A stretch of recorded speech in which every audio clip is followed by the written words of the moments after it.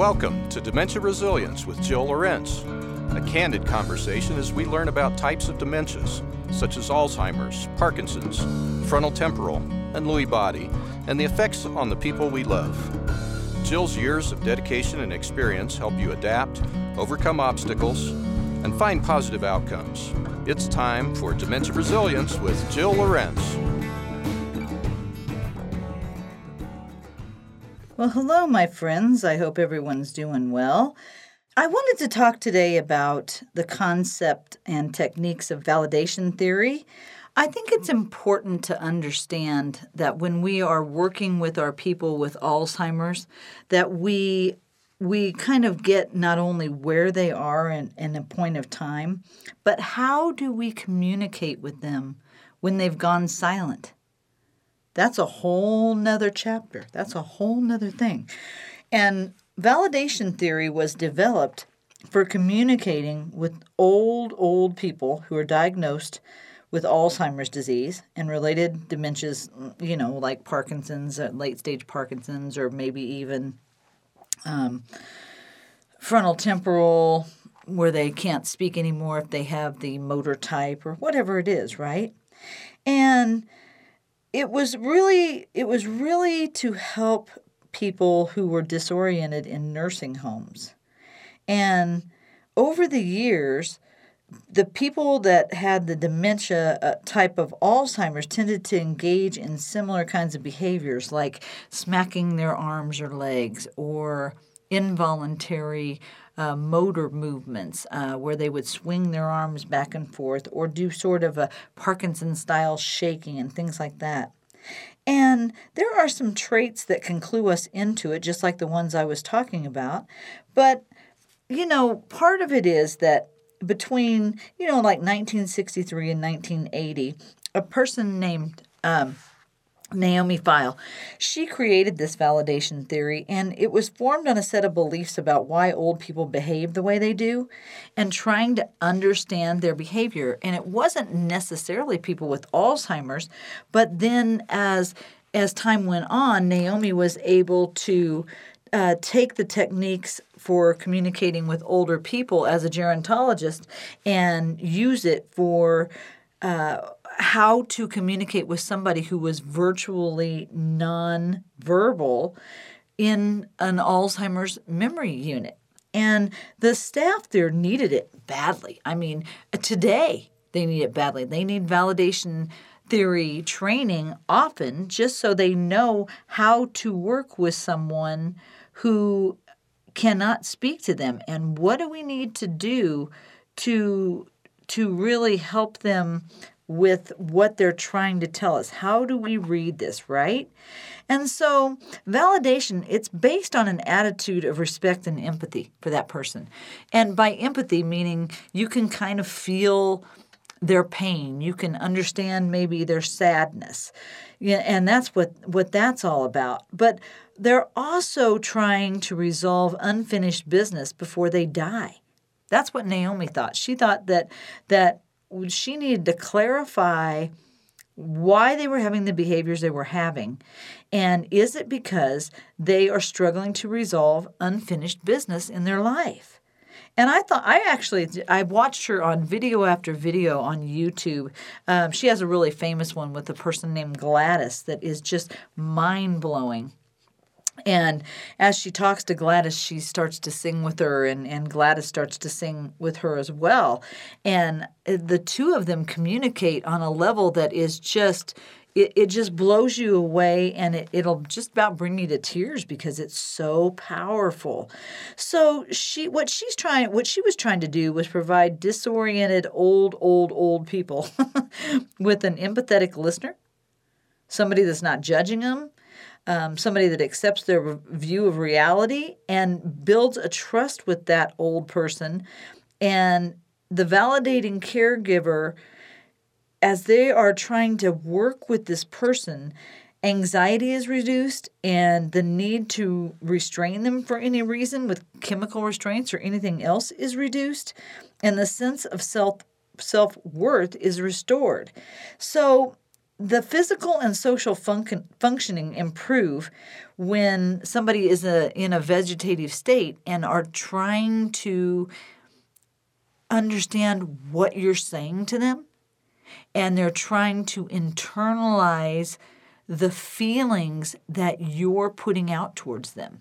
So, for example, in her Gladys situation, she literally, Gladys had not had a visitor in like 4 years. I mean, literally 4 years. No one had come to see her. Family stopped coming. Somebody was paying, an insurance company was paying her bills. But in general, she had nobody except for the nursing home staff who ever spoke to her. And as Gladys sat knee to knee with her and started to talk to, Naomi sat knee to knee with Gladys and started talking to her, Gladys would start pounding on her leg to the sound and the beat of Naomi's voice. And eventually, Naomi was singing to her, "Yes, Jesus loves me. Yes, Jesus loves me." And as she was singing to her, Gladys started pounding on Naomi's arm. And about 10 minutes into it, she sang with her. She had not spoken a word. She had not communicated with anybody in literally 4 years. And she was singing with her. And it was just an absolutely amazing thing to watch. And I have talked about using the same type of music therapy in care communities. And I just think that this process of being able to reach someone in the deep recesses of their mind is such a beautiful thing. And for many, many people who have a loved one that is in the nursing home, that is in a memory unit and hasn't spoken for a long time, I'm really hoping that you're listening today and that you will maybe take some of this to heart and try it. So the principles of validation, what are they? So the following things that I'm going to tell you, they're being human. I guess you could say they're humanistic approaches. It's all about reaching that person to where their beliefs are and where their values are and what rocks their boat, what floats their boat for them, right? Because we know all people are unique. They are. And you can't treat everybody the same way. One size does not fit all, right? And people, especially with Alzheimer's in memory units, they want to feel like they're valuable. No matter how disoriented they are, even if they're talking to you in word salad, they want you to know that they're trying to communicate with you in some way, even if it doesn't make sense.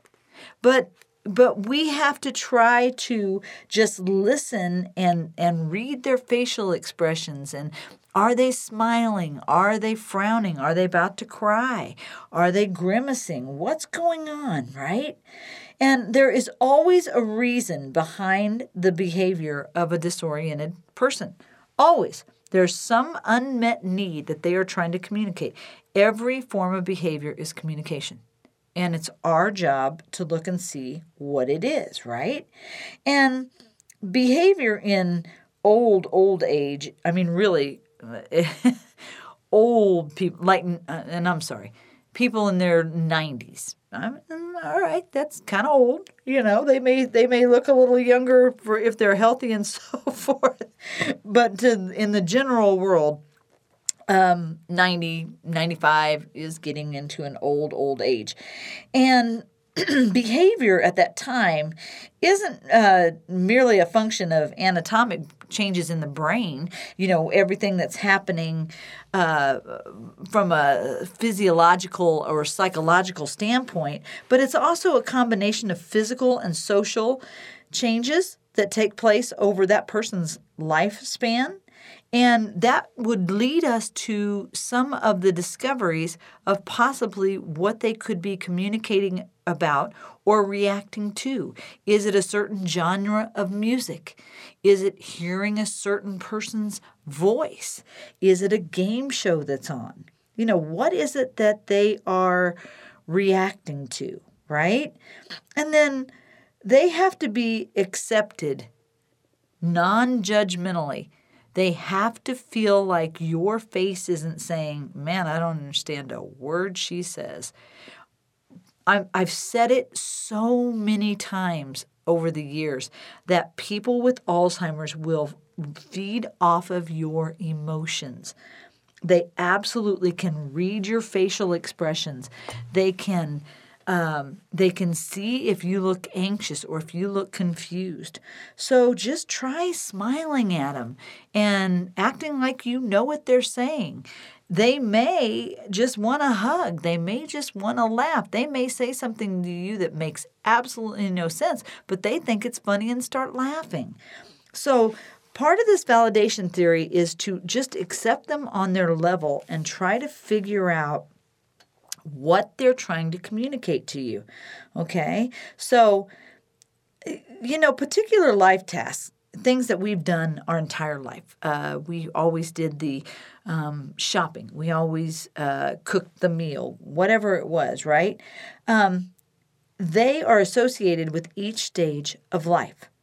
So if they have a failure to complete a task at the appropriate stage of life, that might lead to psychological problems when they are overcome with the symptoms of Alzheimer's. So they could see somebody washing dishes and feel like they never got any help washing dishes and start crying or banging a table or yelling or something like that. So our job with validation theory is to try to figure out what that person is trying to communicate. And when you have empathy for them, it builds trust. When you have a look on your face like you're trying to understand what they're saying, they're going to try to babble on to you because they feel like that you're restoring their dignity and you're reducing their anxiety and they're feeling okay about themselves, right? So to understand a person's behavior, their physical strengths, their social needs, their psychological needs, you have to know them. You have to know them. That is what person-centered care is all about. You have to know that person. I tell people when I'm training in communities that if you don't know the person, you can't care for them. You can't. Because once they're in a community, half the time they're speaking word salad anyway. They're not communicating well. Things they're saying don't make sense. They're living in a different time zone in their mind, things like that. So, behavior can't be judged as appropriate or inappropriate unless it's viewed within the context of those needs, that person's time frame, where they are in time. And people go back in time as the disease progresses. We have to know their history.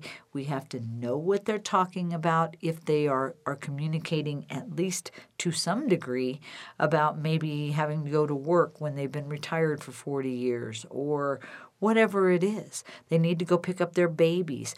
What time frame are they in there? If they're 80 years old and they have to go pick up their babies, they think they're a 20-year-old young mom. So this is what this is all about. It's trying to understand where they are. So when you're trying to do this and you're trying to figure it out, I want to give you an example. A community that I do a lot of work with here in town was telling me that they're getting a Mean Girls Club. These women who all have Alzheimer's, who are anywhere from 65 to 85, are swearing at each other. And they're kicking each other, and they will lay down on a couch and put their feet on somebody else's lap when, that other person doesn't want them to. And that person will push their feet off like you would naturally if you didn't want someone's feet on you. And a fight ensues where a person actually flicked another person in the head. And if you know what I mean, you take your middle finger with your thumb and you flick a person. And so when she called me and we were talking about a client that I have staying in her community, she was telling me about this. So what age are these people in their minds? They're teenagers. They're teenagers, right? They're just as an example, a 13-year-old is expected to rebel, be a rebel. They really are. But an 82-year-old is not. But if the 82-year-old thinks that they are 13, they might. So physically, this is like having the glands in their body changing, making it difficult to control behaviors. Teenagers swear at their parents, right? They slam doors, and then they become contrite. They act like you don't know anything. You know, they're 12 and they know everything, and you're, however old you are and you don't know anything. Oh, if you've been a parent, you understand what I've just said, right? So we know that this may be a normal psychological, social, and physiological reaction for a teenager, right? And we wouldn't label that as like manic depressive or anything. But the same behavior in an 85-year-old woman who abuses the other residents and then becomes depressed might be diagnosed as manic depressive. They might, but they're not. They're just behaving like the 13-year-old that they feel they are.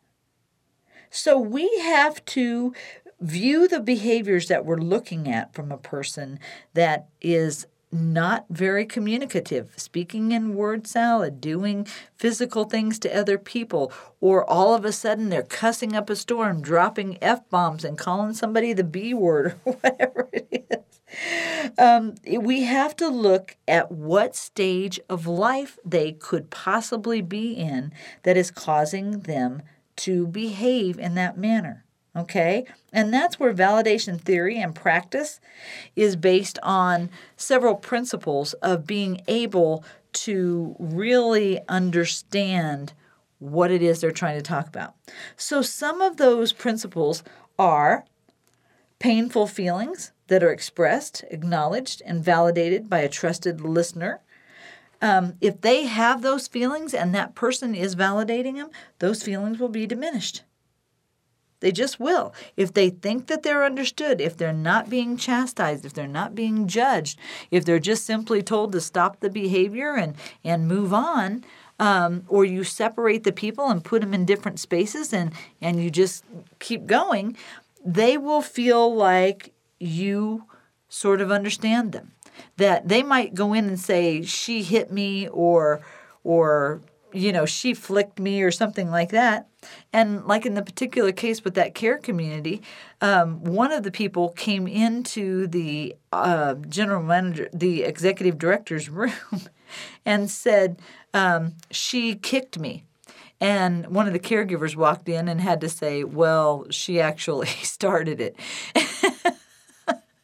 And what's funny about this is these are 80-year-old women. We're talking about 80-year-old women. So, again, you just have to really recognize where these people are in time. And if they're acting like teenagers, you may have to treat them like teenagers to get the point across, right? So, anyway, some of the other principles that we look at when we're trying to understand validation theory and understanding the person that doesn't speak well and acts out and has behaviors and things like that, is that they might be having like early, well-established emotional memories that are hanging around in their old age. If we can accept that, if we can think about the things that happened to them throughout their life, maybe they had a bad childhood. Maybe they didn't feel like they had the love of a parent. All kinds of things can cause those.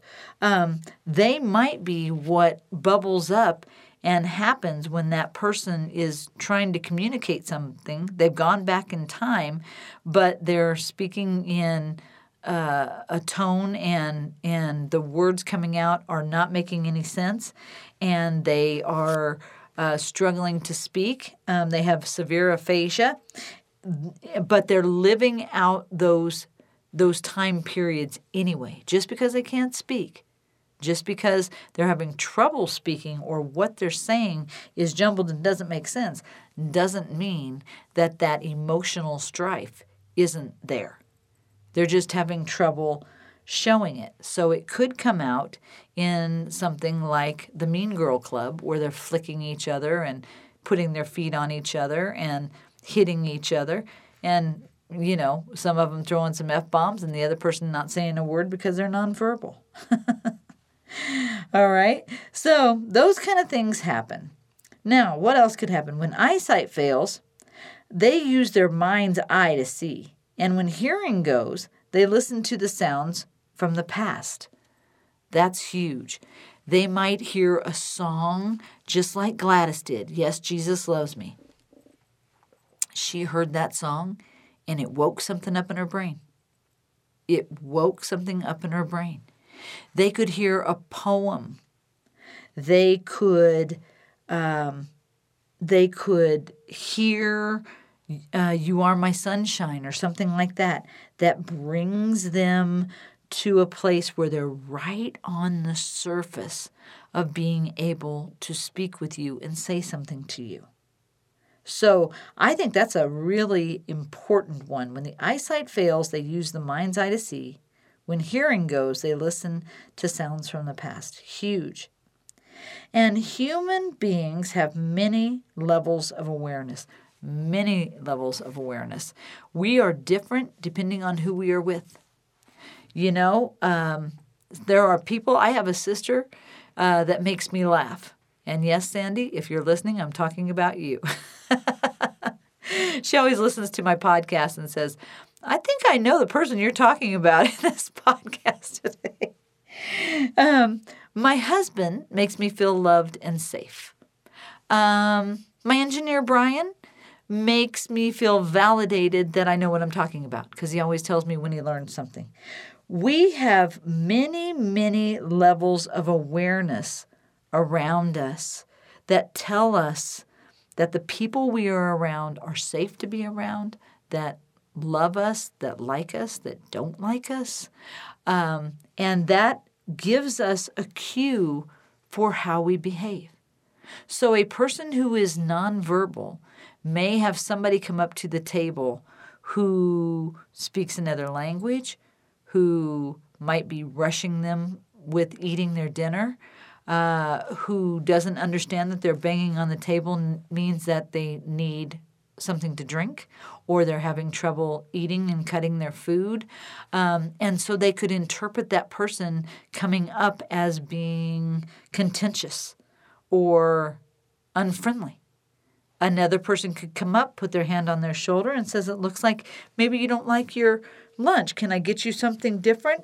And they will feel understood and emotionally good about that person, even if they can't say to them, thank you, that's exactly what I wanted. They might just look up at you and smile. So we have to try to read those levels of awareness. And when present reality becomes painful, some of the old people survive by retreating and stimulating memories in the past. I want my mom. I want my dad. I want my husband who's passed away. They will bring up times in the past that they feel are real, like I was talking about at the beginning of the show, and they will have a conversation as if that time period is present, that they're looking for their husband because they think he should be getting off work and coming to get them soon when their husband's been dead for 15 years, right?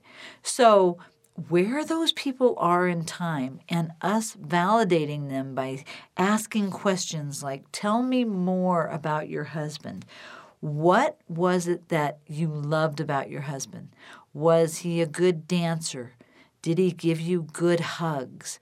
Was he romantic? Was he tall? Was he heavy? Was he skinny? Did you go for walks? Were you both animal lovers? Did you like to travel? So again, meeting that person where they are, and even if they can't speak to you, you could show them pictures.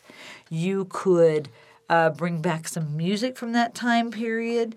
You could I think photos are just huge. You could go into their room in a memory unit and sort of point out the picture of their husband and show them their husband from maybe the younger years or their wedding picture or something like that. And you might get a tear from that person, and you might get a smile from that person, or they may just grab your hand and squeeze your hand. Anything that they do that brings out what their emotion is, the look on their face, the curling up of their lips to a smile, dropping a tear, are just so important to look at, understand, and read so that you don't miss the cues from that person to be able to communicate with them, even if their communication is skewed or struggling or non-existent. A smile, a tear, a squeeze of the hand all speak volumes in what that person is trying to tell you. So our job is to absolutely look at these emotive gestures and acknowledge the loss of their eyesight, of their hearing, of their recent memory, of the social controls they had, of the life they used to live, and try to understand that most people with Alzheimer's have a very blurry present-day reality and can easily return to the past if they see familiar faces, like in photographs. If you can do that and not judge them as they're behaving inappropriately, they should know that their husband's passed away, they should know that they're not a young person, you can make a big difference in that person's day. A huge difference. And their behavior is healing their revival of the past. And I have to say that again. It's literally healing their revival of the past and making them feel safe and making them feel loved. And if we can understand why disoriented people behave the way they do, and accepting the way they behave is the key to validating them, then the person who is caring for them is going to be so much better off.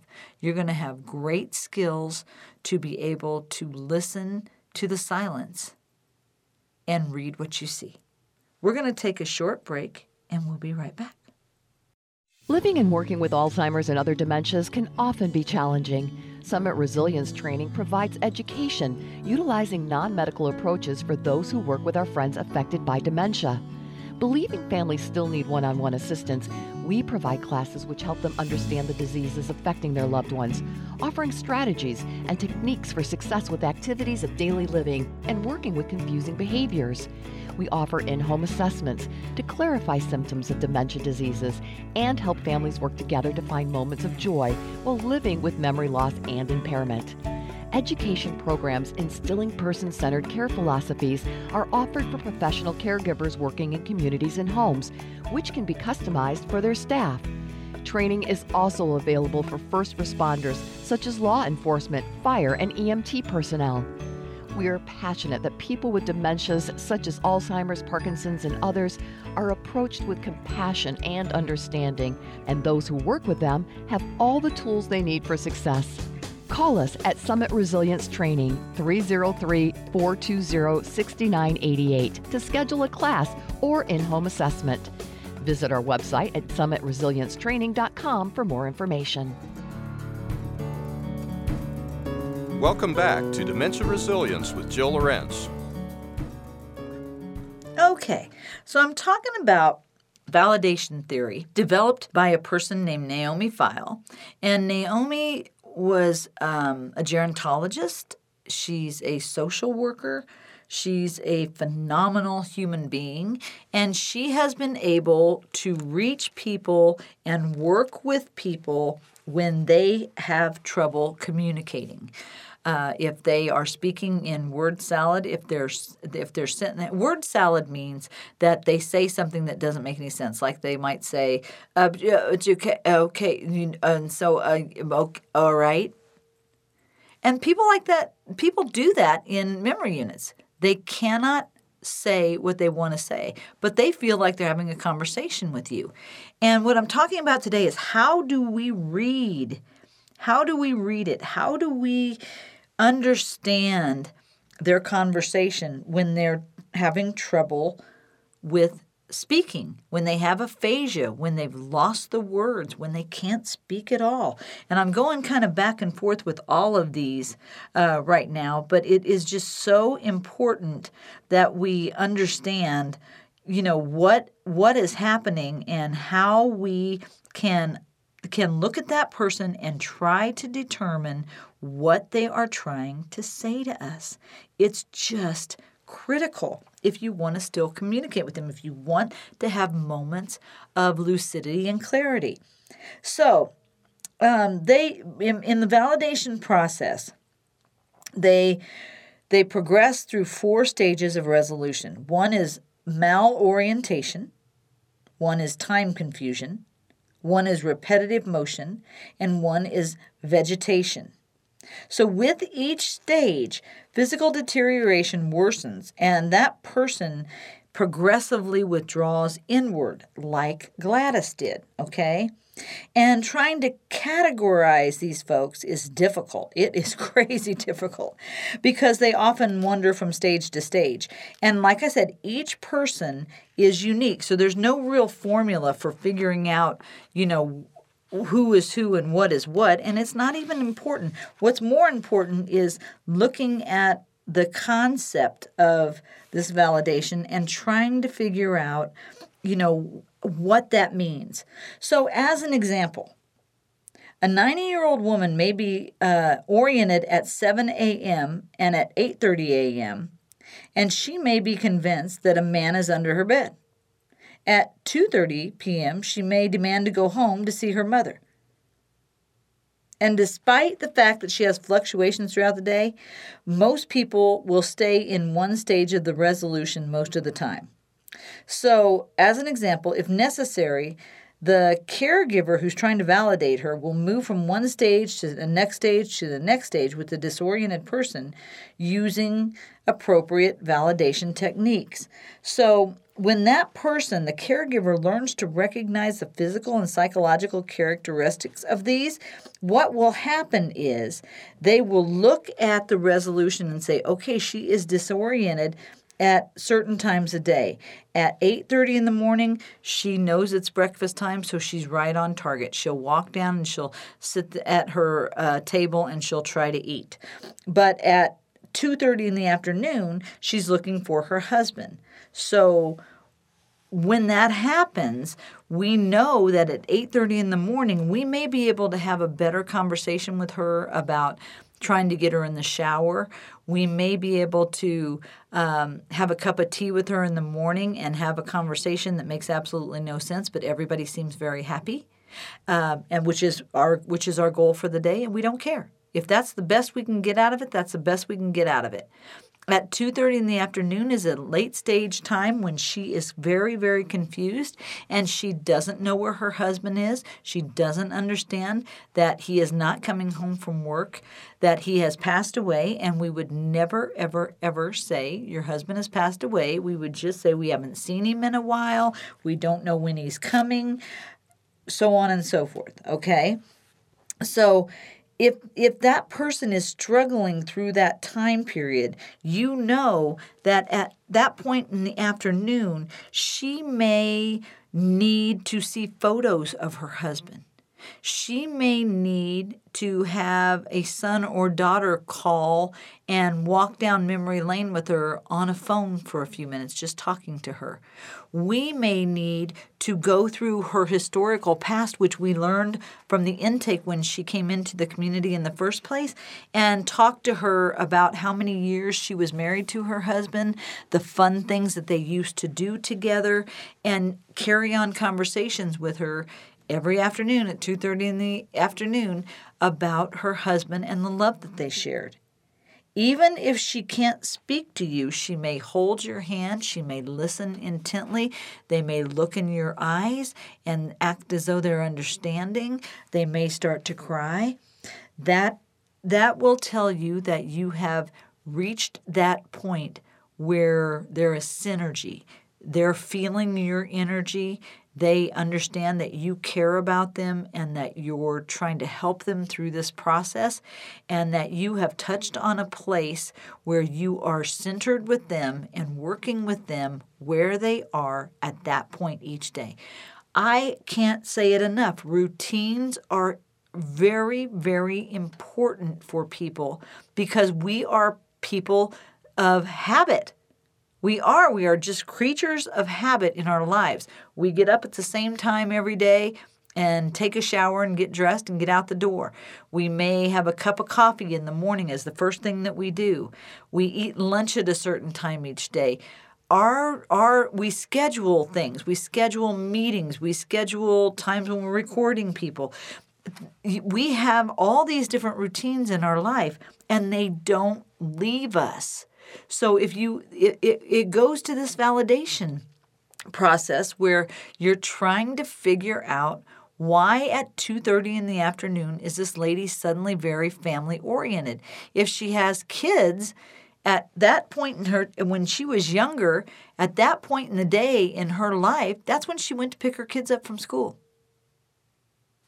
Okay, so we realized that this is a mom who had X amount of kids, and this was something that she did. Maybe she was driving the kids around to soccer practice or music lessons or whatever it is, and she would see her husband about 4 o'clock when he finished up for the day, or she'd start making dinner about that time.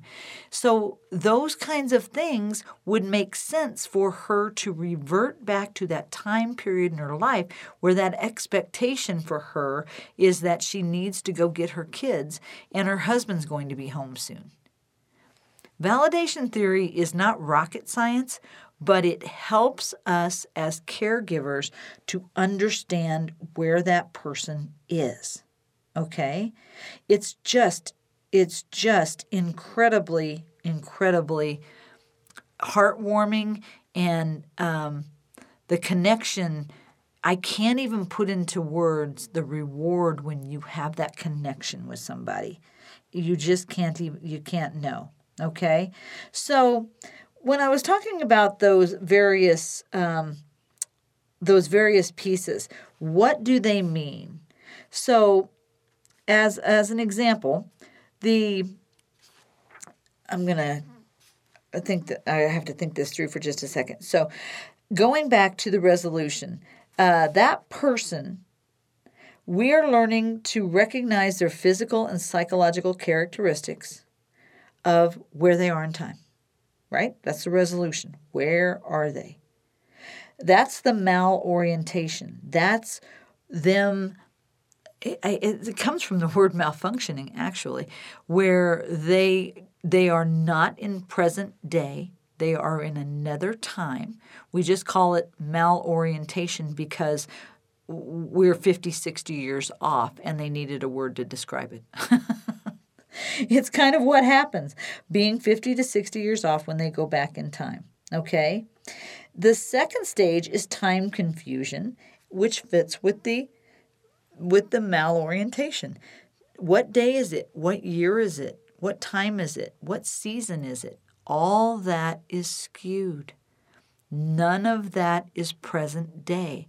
It's all back in their mind. And again, Naomi likes to call them old people. But with those old people, they are not even close to the time period. It is just skewed. And a lot of that comes from the right side of the brain, the parietal lobe, where space, how close a person is to you, how deep is the step that you're stepping down, how far away is the table when you're trying to put your glass on it, how do you know when you look out the window and it's sunny that it's warm outside? It could be 20 degrees. So space and time are intertangled, and they are the second piece that becomes a mess, okay? Now, the third piece is the repetitive motion. So when a person is no longer communicative, or they have the word salad. And when they have word salad, they're getting close to not speaking anyway. So just so you know, I'm making that bridge from one to the other kind of seamless, because it is kind of seamless. When they're not speaking well and they have word salad, it's difficult for them to talk at all, and eventually they stop. But they will start pounding like this. I don't know if you can hear this, but they will pound on their leg. They will pound on people. They will shake their hand back and forth like you're shaking a salt shaker or something, and they can't stop it. That repetitive motion is trying to say something. They're trying to say, I'm anxious. They're trying to say, someone please come hold my hand. They're trying to say, I might have to go to the bathroom. When someone is having repetitive motion, they're trying to tell you something. And in the validation theory process, we have to figure out, do they look like they're in pain? Do they look like they just need a hug? Do they want to get up and walk around and can't figure out how to get up out of their chair? If they're trying to move forward and trying to get up, walk over as a caregiver, grab their arm and ask them if they need help up and take them for a little walk around the house or around the community or out in the yard. These are easy things to do.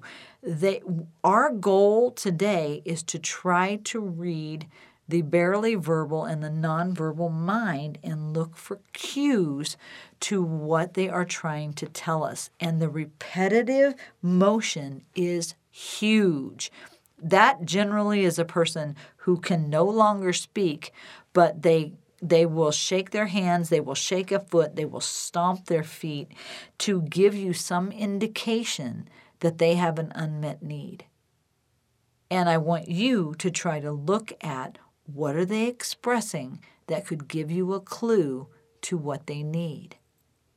And if it's going back in time and talking about yesteryear, if it's looking at the clock and saying, oh, it's 2:30 again, she's thinking about her kids, or it's almost dinner time, maybe she's hungry or he's hungry. These are the things that will give you those clues, okay? So with these, I know it's deep, I know it's difficult, but vegetation is the last one. And this is people who are not validated can pass through all the stages I just talked to you about. But as we know, people who are validated need not progress to vegetation. They don't have to end up there. They don't have to die there. And they can die at peace. But people who are in vegetation will lay in bed and they try to get up when they can't. They are struggling to get out of their wheelchairs. They're falling out of their wheelchairs. I hear this all the time. The vegetation piece is where somebody wants them to sit quietly, but they're not able to do it, but they're nonverbal. So they are trying to walk when they can't walk. They are walking with the Pisa syndrome, leaning sideways. They are trying to roll themselves out of their wheelchair onto the floor. They're trying to get up out of bed.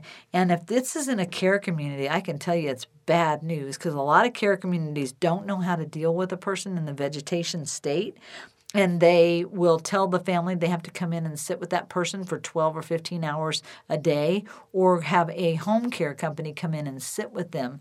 And there is not a lot you can do about it, except trying to read what the vegetation is telling you and looking for grimacing, looking for wringing of the hands, looking for posturing where they are pulling up their arms or their legs like into a fetal position, as though they are expressing that they are in pain, And this might be where you need to go back to their history and learn if they have any arthritis in their body, if they have any back issues, if they were ever prone to headaches. Could it be a physical manifestation of their pain? And if that's the case, you may need to ask for hospice to come in and evaluate and see what they can read from that person through this validation theory, and read their nonverbal symptoms and their outputting of their communication, and try to figure out what is wrong with them. Now, I'm going to warn you, if the person is in late stage anyway, and we're in a situation where they are kind of what I would call actively dying, if you put them on pain medications, there is a very good chance that they will die. Pain medications slow the blood pressure in a person. It can slow their heart rate, and it could cause them to take a serious decline and expire. So anytime you give somebody massive amounts of pain medication, that is going to signal the end of that person's existence. So if we can literally just try as hard as we can to understand that person's history and know what information we can bring forth that will calm their spirit, that will reach their hearts, and that emotional unmet need that needs to be addressed, you're going to be able to communicate with them on a level that you never thought that you could. And I'm telling you, there's just nothing more rewarding than when a nonverbal person looks up at you and smiles at you, or takes your hand, or tries to hug you, or sheds a tear because you hit on something, understanding their emotions and understanding what they're emitting to all of us. I really recommend that if you have a person that is nonverbal, get the book, The Validation Breakthrough by Naomi Feil. It's Feil. And read it. It's brilliant. And she just brings so much information and so much understanding of people that, for all intents and purposes, we would never be able to understand at this point in their disease. And she makes it possible. I would love to have her as a guest on the show at some point in time. She would probably laugh. She's an old person herself right now. I think Naomi might be close to 95.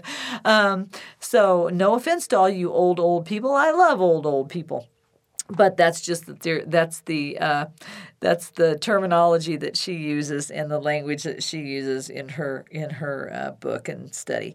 Anyway, I hope you've learned something today. I know it's a little bit deep, but we all often feel like all is lost when a person can't communicate anymore. And today's show was to try to prove to you that there are techniques that you can use that will get you to communicating with that person in some form or fashion. And you can do it. You can do it. You just have to try. All right. Well, I will see you all next week on Dementia Resilience with Jill Lorenz. You've been listening to Dementia Resilience with Jill Lorenz. To learn more about her resources, services, classes, or to book speaking engagements, visit Jill's website at summitresiliencetraining.com. A new podcast drops every Tuesday, so join us as we learn more about dementias, resilience, and overcoming obstacles to find a positive outcome. Dementia Resilience with Jill Lorenz can be found on your favorite podcast provider. Please subscribe and give us a 5-star rating. Musical and technical support provided by Brian Hunter. See you next week.